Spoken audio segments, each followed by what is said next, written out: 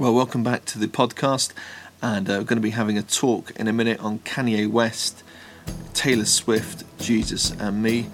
And just before we're going to do that, just to remind you, the track in the background is a track called For Your Glory. Just to remind you that my latest CD is on iTunes, and you can just get that by typing in Clive Parnell on iTunes, and you can download that track or the whole CD, and I hope you enjoy that. So just coming up for you now is the talk. Hope you enjoy this. Speak to you soon.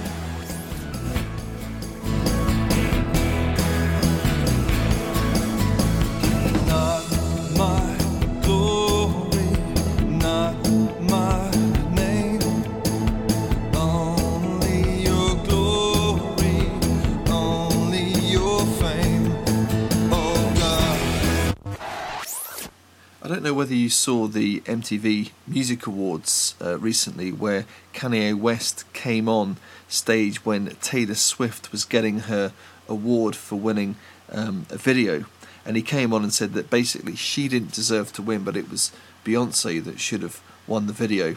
And what happened after that was that there was this big public outcry that in the media, on people's blogs, people were talking about it on the street, on the bus, that how terrible it was that Kanye West had done this. And he's certainly not the first pop rock star rapper to misbehave in public, as it were. But the reality is that what he did wasn't right. But as we look at what Kanye West did, it's almost as if somehow we've never done anything wrong in our life, that we never do anything particularly that's bad. And I wonder, if we were videoed for a day or a week and people were looking at our lives, would we expect people to be tearing us apart for what we've said behind somebody's back, or what we've been doing or not doing? Or would we expect people to exercise grace to us? Would we expect people to be kind towards us? And it's an interesting thought that when so often in the media and in popular culture we're very quick to tear people down and to build people up. And I want to read a section of one of the Gospels in John's Gospel chapter 8 that relates to this area. And it starts in verse 1 and says, "But Jesus went to the Mount of Olives, and at the dawn he appeared again in the temple courts, where all the people gathered around him, and he sat down to teach them. The teachers of the law and the Pharisees brought in a woman caught in adultery. They made her stand before the group and said to Jesus, 'Teacher, this woman was caught in the act of adultery.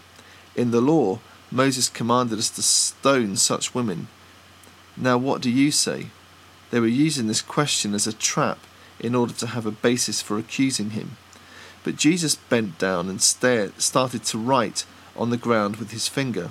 And when they kept on questioning him, he straightened up and said to them, 'If any one of you is without sin, let him be the first to throw a stone at her.' Again he stooped down and wrote on the ground. At this, those who heard began to go away, one at a time, the older ones first, until only Jesus was left, with the woman still standing there. Jesus straightened up and asked her, 'Woman, where are they? Has no one condemned you?' 'No one, sir,' she said. 'Then neither do I condemn you,' Jesus declared. 'Go now and leave your life of sin.'" Jesus in this passage said, if any one of you is without sin, let him be the first to throw a stone at her. And when he said this, the place must have gone really quiet.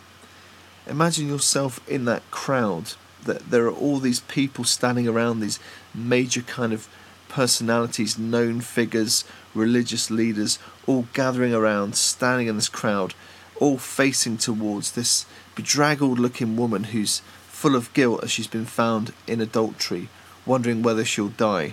And standing next to her is Jesus, and all of these people are looking forward. Imagine yourself in that crowd, and Jesus turns around and says, "If any one of you is without sin, let him be the first to throw a stone."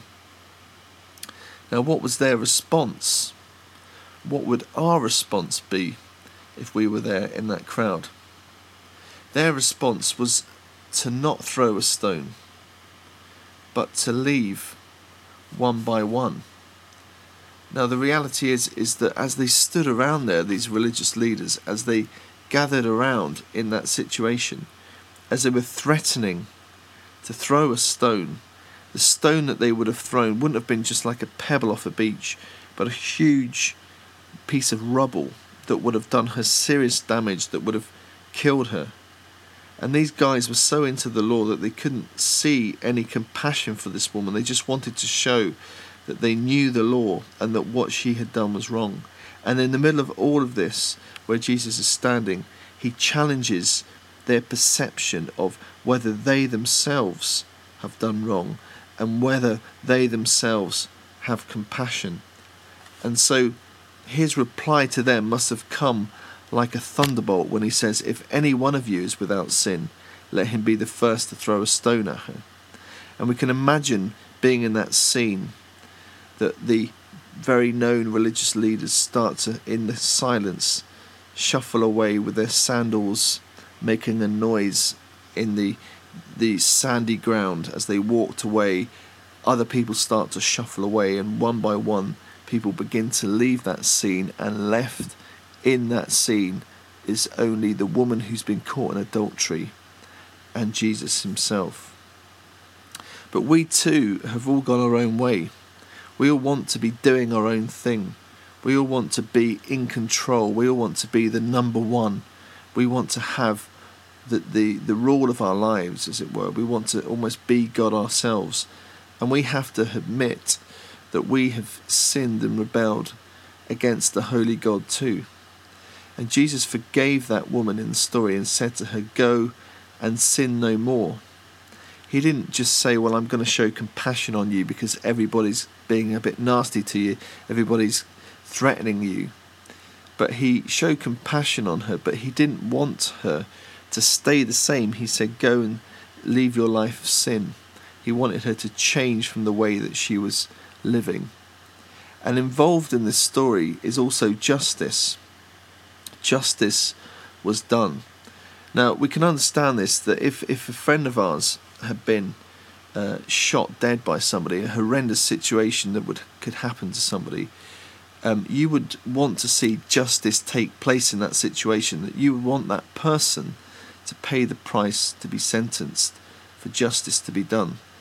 And we've all wronged God, so who's going to pay such a penalty? Who's going to pay such a price for the wrong that we do in our lives, be it small or large, be it known or unknown? Who will pay the price? We might find it hard to admit, but we all need forgiveness. And Jesus came and died on the cross so that we may know God, we might be forgiven, and he came to pay the price that we deserve to pay, to give us a hope for now and for the future. And we may think others have done wrong, but what about you? Can you admit your need of forgiveness? Can you admit the reality that you have done wrong, and that who's going to pay that price? Where will that forgiveness come from? Can we admit first of all that we've done wrong and that we need forgiveness, and that as we look, as it were, to Christ, as that woman did in that story, that we receive that forgiveness and we leave that life that we were once living and we now follow him. Now, it may be that you've been brought up in a Christian home. It may be that you're from a religious type of background and you've heard all about this. It may be that your parents themselves are Christians, but in your heart of hearts you've never asked yourself for forgiveness. You've never come to that place in your life where you've recognised that you yourself have messed up, that you've gone your own way, you've been doing your own thing, and that you need to ask for forgiveness.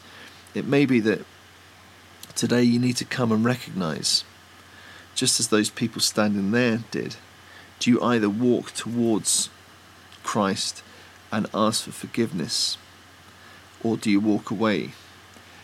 And coming to him and acknowledging that we've done wrong is not an easy thing, but we need to acknowledge that in order that we might receive that forgiveness for now and for eternity, that we're in that right place with him, that through the cross he paid the price for us.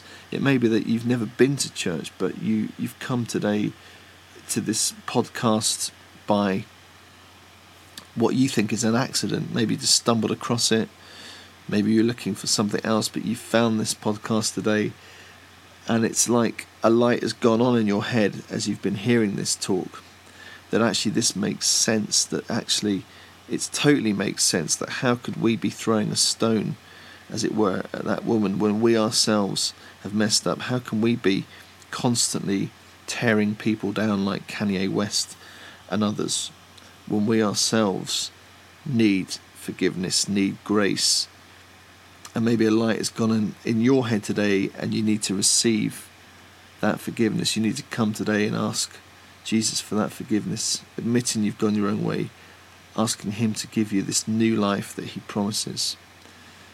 And maybe today you are somebody who would say you are a Christian, but you just have been trying a bit hard, been trying to do the kind of right thing, but doing it in your own strength, trying to earn God's favour by works, good deeds. And it's time to maybe start to accept his grace is free and is transforming and renewing, and that he brings us into a place where we can understand him and we can enjoy him, where we can walk with him and live with him day by day. And elsewhere in the Bible, in 1 John verses 8 to 10, it says, "If we claim to be without sin, we deceive ourselves, and the truth is not in us. If we confess our sins, he is faithful and just, and will forgive us our sins and purify us from all unrighteousness. If we claim we have not sinned, we make him out to be a liar, and his word has no place in our lives."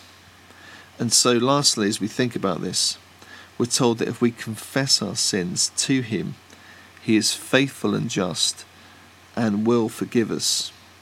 And sometimes I think what we find hard is that we think, well, if I admit that I've done wrong, and I come to Jesus and say I've done wrong, will he accept me? Because I don't know whether he would accept me. He might look at somebody else and say, well, I can see you're quite a good person, you've messed up a little bit, I'll accept you. Or he might look at that other person over there and accept them, but will he accept me? Well, what he says in his word, which is true, is that if we come to him, if we confess our sins, he is faithful and just, and he will forgive us our sins and purify us from all unrighteousness.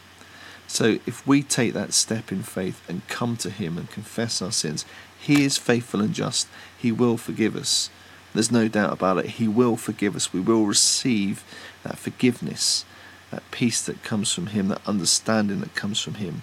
The Holy Spirit can be alive and well in us, that we can now be alive in Christ and dead to sin.